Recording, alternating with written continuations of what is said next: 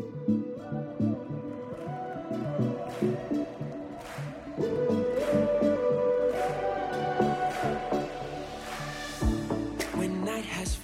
just learned a new acronym this week. Maybe it's not new to you, but it was to me. It's a concept I've heard about and I've known about. It's been around since the beginning of time. But the acronym is FOMO. FOMO, it does not mean what it sounds like or rhymes with at all. But FOMO is simply the acronym or the concept of the fear of missing out. The fear of missing out. And it has been around since the beginning of people. In fact, it contributed to the very first sin on the planet, the sin of our oldest relative. If you remember it, it's from Genesis chapter 3, the first book of the Bible. The Bible says this, "Now the serpent was more crafty than any of the wild animals the Lord God had made. And he said to the woman, 'Did God really say you must not eat from any tree in the garden?'"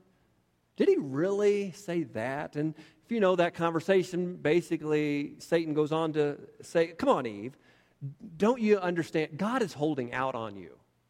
I mean, don't you want to enjoy all that is there?" And of course, the thing that he was dangling in front of her was that piece of fruit that was all about the knowledge of good and evil. And he said, "You're not going to really die. God's lying to you about that. You are missing out. You need what he is holding out from you."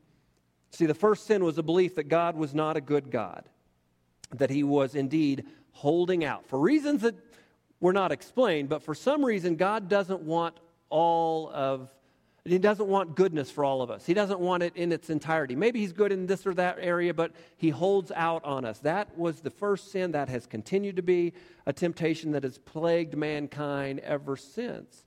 Now, for believers today who don't want to repeat that mistake, let me tell you the key is not to do what we often do, which is to say, okay, in my flesh and my own energy, okay, I'm really going to be committed this time. This time I'm going to try extra hard, and I am not going to let that happen again. I'm not going down that road again. When we try in our own strength, by our own effort and energy, we always fall short. I mean, every time we slide back when it's all about us and our own willpower or strength or whatever. The truth is, the breakthrough only comes, and here's the key to today, it only comes when you completely and wholeheartedly in every way believe that God is good and that he is for you. Always, without exception, he is always on your side. He is always for you. He is always good. Now, a lot of you might go, "Yeah, that's me. I'm good. I think I can leave and go home early today because I got that." Before you get so confident that you've got that nailed down, let's talk about it a little bit first. Because see, in short, basically, to believe that God is always good and that he is always for you means to trust him and to do exactly what he says without reservation, without hesitation, because you just know, you just trust, you believe that God is always for you. And so anytime he asks you to jump, you say, "How high?" Absolutely, God, without hesitation. Whatever you ask, I'm all in. I'm there because I know you're good. Everything you say, everything you do is perfect. Are you really there? Are we all really there? Let me show you a picture. I want to ask you, what do you see when you look at that? What is that? Some would say, yeah, maybe it's part of a cage, a prison. Maybe it's part of a fence. Maybe it's something else. Is metal shaped like this designed to keep you away or to keep you out, to hold you back, to restrict you? Or is it maybe designed to protect you? The answer is yes. It can be all the above, right? Any of those. But bars like this could be used as a fence to keep you out, to hold you back. They could even be used as a cage to hold you down, to confine you, but they can also be used in a way that would protect you, to safeguard you. Now, in some cases, it's not really hard to see, assuming you're not a toddler, it's not hard to understand that bars can be there for your protection. You just instantly know that. Let me show you a picture. That's my family, obviously a few years ago. We were at the Grand Canyon enjoying that. I went up and made sure that bar was sturdy, but once I realized that, then I leaned on it and handed my phone to a stranger who took our picture and ran away with the camera. Not really. But anyway, Thought he might. But anyway, we stood there and took the pictures, and we're happy with those. And I didn't even think for a moment that those bars were for any purpose except for our good. They were there to protect us. I knew that. That's obvious. Even my kids knew that. But in some cases, it's different. It might be easy, at least initially, when you see certain bars, when they come into your view, you come across them, that in some ways in our mind we get to a place of going, wait a minute, I don't know. Are those bars really necessary? Are those really good? Are they there to protect me, or are they there to maybe hold me back, to hold out on me? And so we get frustrated. We even feel restricted, and we even resent them sometimes. Let me show you two pictures. Which children are better off in this collage? A child with unwanted and a restricting fence between him and what he wants to play with? How dare somebody put that there? Or are the children free of restriction and free of rules better off? You see, the same metallic bars, the same metal that we might imagine as a prison bar or a set of prison bars can also be imagined, and often should be imagined, as guardrails. There to protect us, to guide us, to help us, to save our lives. Both can be made of the same metal. They can look exactly the same, but one is for one purpose, one is for another. One is there to restrict us, but the guardrail is there for our good. Not to hold out on us or to be mean to us, but it is there to save our life. And see, here's the deal. How you choose to see God's rules or His instructions, or His law, or whatever word you want to use, His everything He gives us in His Scripture is so very important, foundational, in fact. God put these there for our benefit. God is for you. In every situation, in every moment, without exception, He is there for you, and He is for your good. But it is up to us to trust or not in that truth. He is good, and it is so important that we do believe this, but so often while we say, yeah, I'm there, I believe that, the truth is, nah, maybe not as much as we think we do. God loves us so much that He lovingly gives us guidance and instructions, and we should think of them as wonderful blessings. Say, oh, dear God, thank you for that instruction. But we often tend to go, wait, why are you doing that? Why do I have, how come it has to be that way? Why can't, and we question and resent and resist a lot of what He teaches. But He gives us things that are there for our benefit. Things about relationships, rules about sex, rules about money, about decision making, about, you name it. Every context. There are things that we might initially in our flesh go, well, I don't want to be told that I have to do it that way. But God's not doing that to be mean or to hold out on us. It's for our benefit. You see, keeping within His boundaries is when we experience the very best of what He wants for us, because we are the object of His affection. So the question becomes, why don't we naturally and without hesitation follow His teaching, His path? The answer is simple. It's simply that we don't truly, down in the depths of our heart, trust and believe that He is good. We think we do, but no, we don't. Oftentimes, no, we don't. A.W. Tozer, as I quoted last week in his book, Knowledge of the Holy, said that what comes to your mind when you think about God is the most important thing about you. What you think about when you think about God. When you picture Him, what comes to your mind? He also said that there's kind of a secret law of the soul that you and I tend to gravitate toward and move toward consciously and subconsciously toward our mental image of God. It affects how we do everything in life. And therefore, if God is not good, if He is not totally in every way good, if He's not always for you, if you don't believe in the goodness of God at the core of your being, then you will constantly struggle with commitment and faithfulness and obedience, because His laws have become in your mind more like a cage or a prison bar as opposed to a guardrail. It's all about perspective. So you'll find yourself struggling with things like, okay, so I know God's good. I don't want to go to hell. I want to go to heaven. And God's good in many respects, but But because I'm pretty well convinced, whether you consciously think this or not, but because I'm fairly well convinced in my mind, at least subconsciously, that he's sometimes holding out on me, then therefore I'm going to do this. God, I will trust you and follow you as much as I have to get to heaven, but I also want to trust my own heart, trust my gut, my instinct, whatever, and do what I want to do in many cases, because I know, not to be rude or anything, but you're kind of holding out on us, God.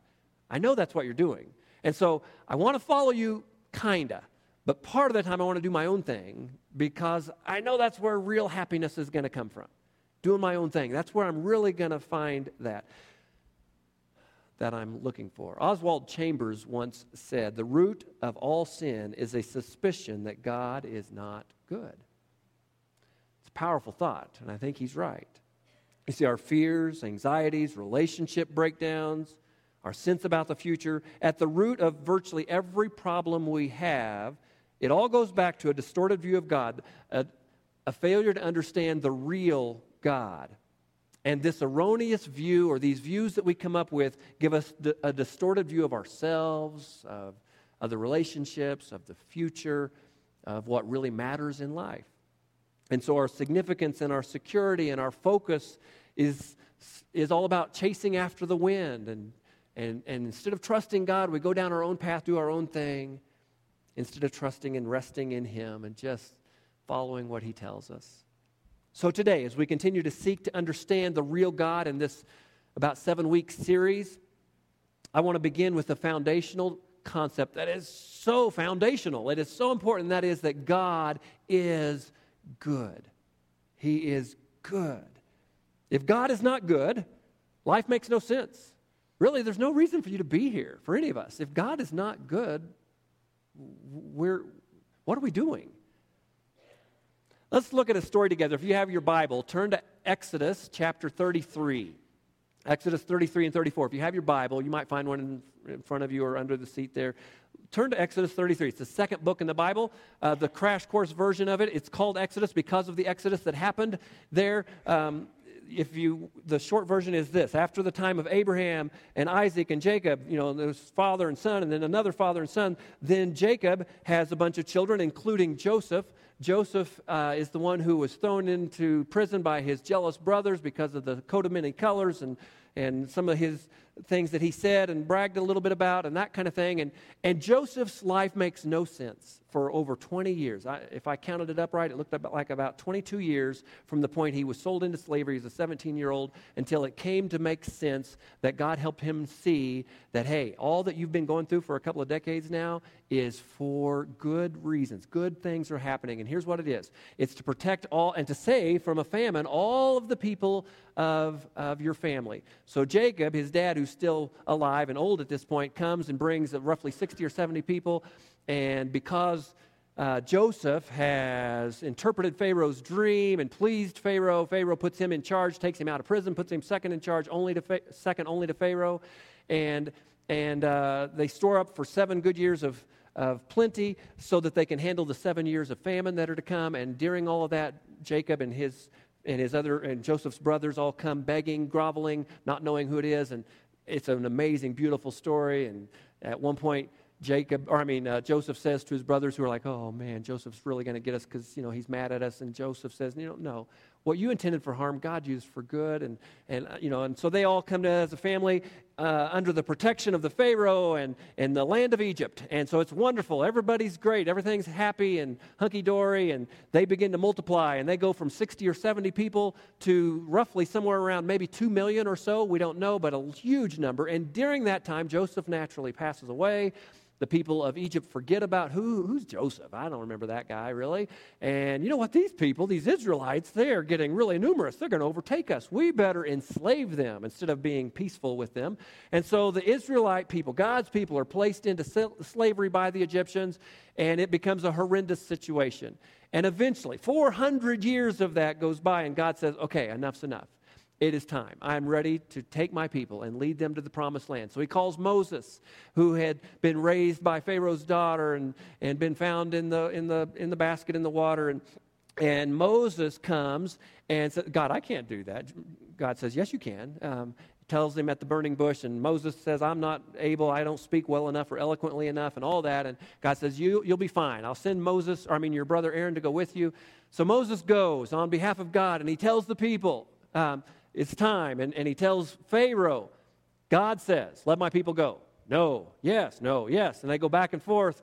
And there are 10 plagues that God sends in a miraculous fashion, incredible miracles that God does to soften or to break this hard-hearted man of Pharaoh, his will, and to convince him to let the people go, including the beginning of the Passover with the death of the firstborn of everybody in the land that did not have the blood of the lamb over their doorpost. And then after that, there is the parting of the Red Sea as the people are allowed to go. And Pharaoh changes, what have I done? I need those people. And he chases after them, and he gets his people, his soldiers into the sea with the water like this, and God allows it to cascade down on them and all this, and they die. And all these things happen, and all of God's people are watching this. Moses is watching that, and Moses develops this intimate relationship with God. In fact, Psalm 103, verse 7 gives us a little insight, says, God made known his ways to Moses, his deeds to the people of Israel. There's a difference, though, between deeds and ways. You see, all of Israel saw God's miraculous acts, his deeds, as well, right? They saw his incredible power, the deliverance that he did, the miraculous things that he accomplished. And yet, a little trivia question, how many of those roughly 2 million people made it into the promised land? Do you know? How many? Anybody?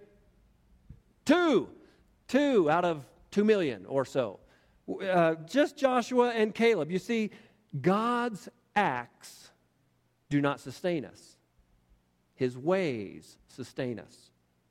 Perhaps you've had an encounter with a big challenge in your life at some point. Maybe you prayed really hard and God intervened in a supernatural way, which is evidence of his goodness and kindness to you. But if you're like most, you go, wow, thank you, Lord, that was awesome. I trust in you. I believe in you now.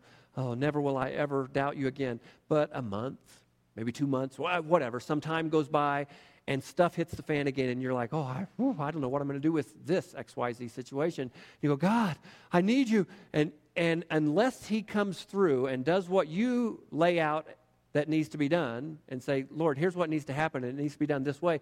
Unless he does that, you're like, well, God, I'm starting to question, are you really good? I mean, what have you done for me lately? And we start to go down that path of questioning him because you see, God's acts don't sustain us. His ways do. There's a difference. Moses, who walked as humbly with the Lord as any human ever, according to God's word, and who had as close and intimate a relationship with God as anyone who had ever lived before him, other than, I guess, Adam and Eve before the fall, before sin came into the world. Moses makes, at one point, an outrageous request that I think actually thrilled God's heart. Here it is in Exodus 33, verse 18. Moses asked God, please show me your glory. Kind of a crazy request because just 2 verses later, verse 20, God makes it clear that man cannot, and we talked about this last week, there's such a difference between Almighty God and us. I mean, it's just beyond words to describe how different he is, his holiness, his bigness, his perfection compared to us. Anyway, God says to Moses and makes clear to all of us, man cannot see God and live. And yet, because God loves a seeking heart, and he knew Moses' motive in his heart, he allows Moses to get a glimpse of him, basically to just see his backside as he goes by. He tells it like this in verse 19. He says to Moses, I will cause all my goodness to pass in front of you, and I will proclaim my name, the Lord, in your presence. Now look at that closely. What does that say and what does it not say? I love that. It's so important. He does not say, I will cause all my holiness to pass in front of you, or all of my power, or all of my majesty, or a lot of other options. I will allow all of my goodness to pass in front of you, because that's what Moses needed to understand. He needed to trust.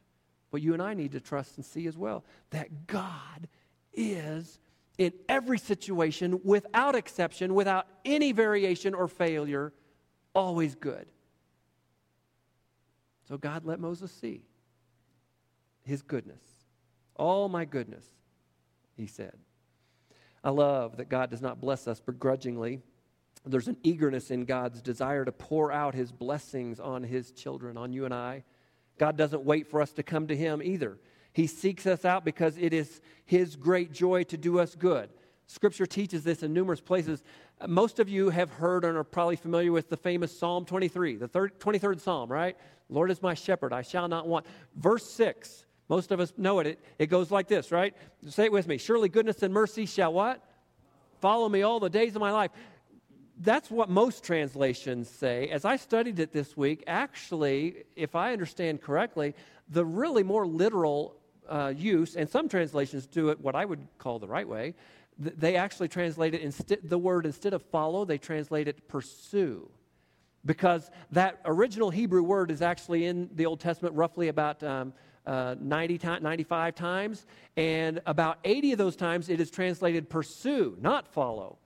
Both, can be beautiful, but if you think it through, it is really incredible to know that God doesn't just follow us, He actually pursues us with His goodness and His mercy. That's an awesome thought. I love the fact that God's grace, which is what we are saved by, quite simply, as Billy Graham put it, he says God's grace, quite simply, is God's mercy and goodness toward us. And wow, I love that. God pursues me with goodness and mercy. We see it over and over in Scripture. I and you, we experience His goodness every single day. Every time we wake up to the gift of a new dawn, whether it be to sunshine or snow showers like it might be tomorrow, it is a blessing from the goodness of God's heart, from His beautiful hand of goodness. Whether it be the work we get to do or the good food we get to eat, intimacy and friendship that we share with family and friends, laughter. It's so good to laugh, music, mountains, raindrops on roses and whiskers on kittens. Come on, if you know it, sing it with me. Bright copper kettles and warm woolen mittens. Come on. Brown paper packages tied up with strings. Come on, say it with me. These are a few what? Favorite things. Yeah, all kinds of lists can be written. Songs can be sung. It can go on and on and on about all the goodness of God. The brother of Jesus, James, God used him to tell us that all good and perfect gifts, everything that is good and perfect, comes down from the Father above, of heavenly lights. God is not hesitant. He is not indecisive in His desire to do good for you and me. He is so proactive and eager to share His goodness with us. I love the way John Piper talks about it. How many of you own a gun? I know we got a lot. I pray for the bad guy who ever walks in this building and tries to do something bad. Those of us who don't have guns better hit the floor quickly because it could be a dangerous place. But anyway, all right, what I'm saying is this. John Piper, referencing guns and triggers, says this, and I love it. He says, if God is angry, which sometimes He is, Scripture makes that clear. If God is angry, that anger is released by a stiff safety lock. But His mercy, that has a hair trigger. Isn't that a beautiful thought? That's a great way to look at that. God is so ready to shower His mercy when we come to Him in humble, open-handed spiritual poverty. Say, oh, Lord God, I don't bring anything of merit to this equation. It's not about me. It's about You. And I trust You implicitly with everything I've got. I trust You. Even when God knew back on Mount Sinai that His people, as God was conversing with Moses and the old Ten Commandments thing was unfolding and all that, and God, even in that moment, He knew what the people were doing. They were down there going, whoa, what happened? Where's Moses at? What's he doing? Well, he's never coming back. I don't know what's going to happen. So what should we do? Well, maybe we should worship and honor the Lord and be patient. No, that didn't seem to come to their mind. What they thought is, let's melt down all the gold that we have and build a golden calf and worship it and get drunk. How about that? Maybe that'll be the thing that God will be pleased with. So they go down that road. But even while God knew that, He knew what they were thinking, He knew what they were doing, and yet He said to Moses up on top of the mountain, He said about Himself, Yahweh the Lord, I, the God of compassion and mercy, I am slow to anger. I know what they're doing. I am slow to anger and filled with unfailing love and faithfulness. I lavish unfailing love to 1,000 generations. I forgive iniquity, rebellion, and sin. Now that passage goes on to say, but God says, but I do not excuse the guilty. And as we'll discuss more in the weeks to come, including next week when we talk about sovereignty, God in his sovereignty perfectly balances grace and justice, and we'll get into that as well. But God's delight for his people and his desire is to be good to them, to you and me, to those people, and to you and I as well. It is all over the whole Bible, the map of his holy word for us. Galatians does say that, now don't be deceived, God cannot be mocked, and man does reap what he sows, but over and over God's word makes it so clear that he wants to bless us and bring goodness our way. Deuteronomy 30 verse 9 says, the Lord will again take delight in prospering you. He loves to do so. I love that about our God. He's never irritable. He's never edgy. He never has a short fuse. Can anybody else say any of that? No, only God. Instead, he is energetic with unbounded and unending enthusiasm. And you and I, we are of his greatest delights. We are at the top of the totem pole, if you will. We are the epitome of his creation. We are, Scripture says, the cherished bride of Jesus, the bride of Christ, God's one and only Son that he sent to this world. That is how much he loves us. Now, it's hard for us to take in and comprehend all of this, but it is so foundational. We have a hard time making it through just a day. I mean, just coping is hard, let alone thriving. Our emotions tend to go up and down. We get bored one day and hopeful the next. We get discouraged one moment and excited the next. But another quote I love from John Piper goes like this. He said, we're like little geysers that gurgle and sputter and pop erratically. What he's talking about is, how many of you have been to Yellowstone? Seen the geysers and things that he's talking about there that sputter and pop erratically? We're like that, in that we are unpredictable and we can be dangerous. We look safe, like somebody will walk up and say, hey, I want to talk to you. And all of a sudden, up comes some bubbling, nasty stuff, and we boil the people in front of us, you know. That's us. We're unpredictable. We're not safe in that respect, but not God. He's not like that. He's like Old Faithful in that same national park. I mean, he's so perfectly dependable, like clockwork. But more than just Old Faithful, a better word picture or analogy would be that he's more like Niagara Falls, you know, another part of our country where he's steadily, constantly pouring out more goodness than we can even really comprehend. Do you know Niagara Falls pours out 186,000 wait a minute, did I say that right? 186,000 tons of water every minute. That's a big number. I mean, I can't really grasp that, but 186,000 tons of water every minute. And we might stand there and look at that and go, wow, that's amazing. That obviously got to end in a little bit. I mean, there's only so much water to go around. That can't continue. And yet it does. It just continues. And God is that way times a billion, trillion, whatever number you want. That's the way he is. Isaiah tells us he never grows tired or weary.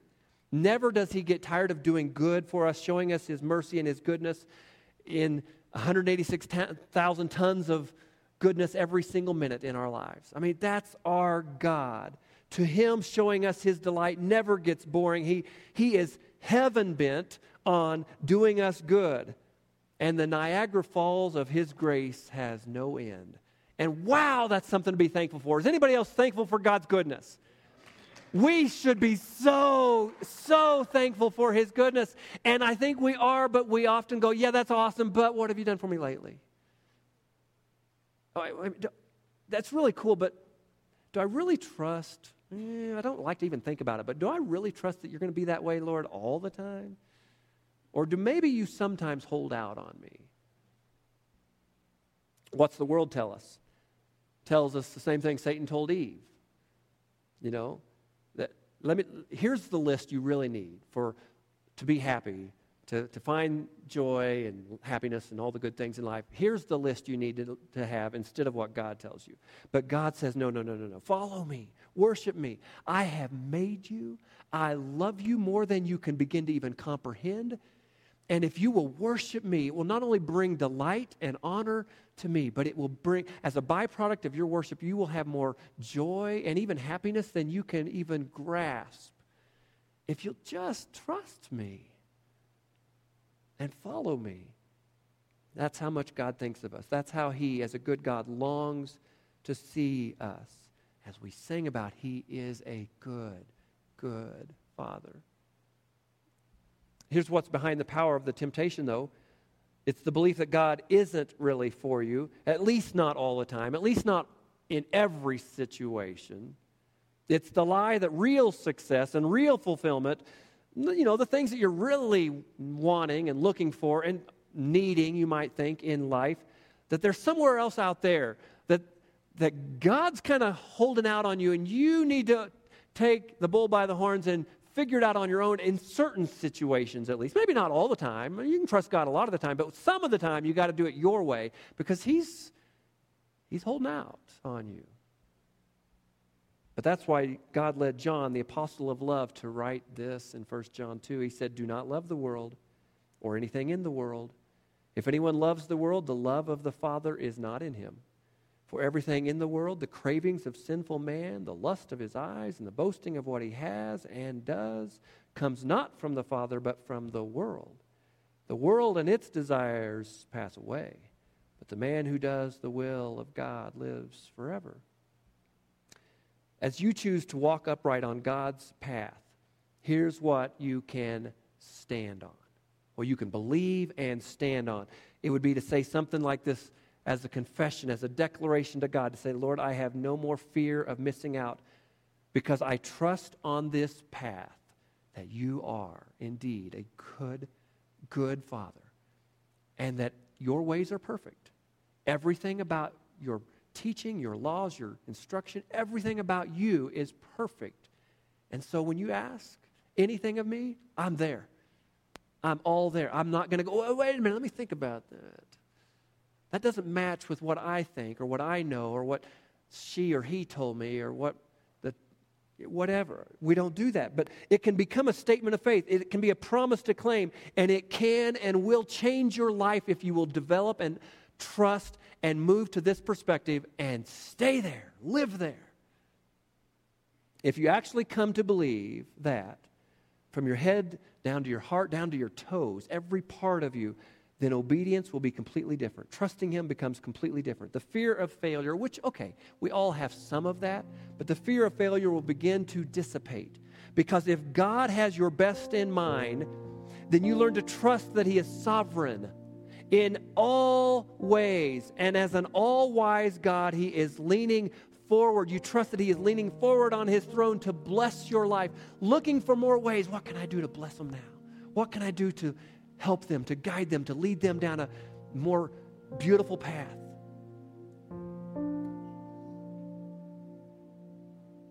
Now, that doesn't mean you won't have some fear along the way. It doesn't mean that life might not sometimes even get hard, right? Most of us have experienced some pretty rough stuff in life. But what it does mean is that you can trust His promises, because the real God is at His core a good God. And so when He says in Romans 8:28, and we know that in all things God works for the good of those who love Him, who've been called according to His purpose. When we hear that and read that, we don't hesitate to accept it and trust it. And we go, okay. Now, that doesn't mean we fully understand how that's going to play out or what that looks like in every situation. Sometimes, like Joseph, took 22 years for his plight, his slavery, to make any sense. And maybe it'll take that or even more time for your situation to make sense. Maybe. But we trust that at His core, He is totally, consistently, and perfectly good. A couple of quotes for you as we close. Will you stand with me? Let me just read you a couple of quotes as we close, and we're going to sing about His goodness. Johnny Erickson taught, I wish I had time to tell her story. I don't, but in short, her story is this. She was a happy, normal American teenager, and she made a mistake, dove into some water that she thought was deeper than it really was, and she became a quadriplegic for life. And she became later, after dealing with a lot of struggle and different things that she went through, doubts and all that, she became one of God's greatest spokespeople for decades. And she once said, someday, listen, this is a quadriplegic talking. She said, someday we will stand amazed to see the top side of the tapestry and how God beautifully embroidered each circumstance. Again, she's saying that without the use of arms and legs.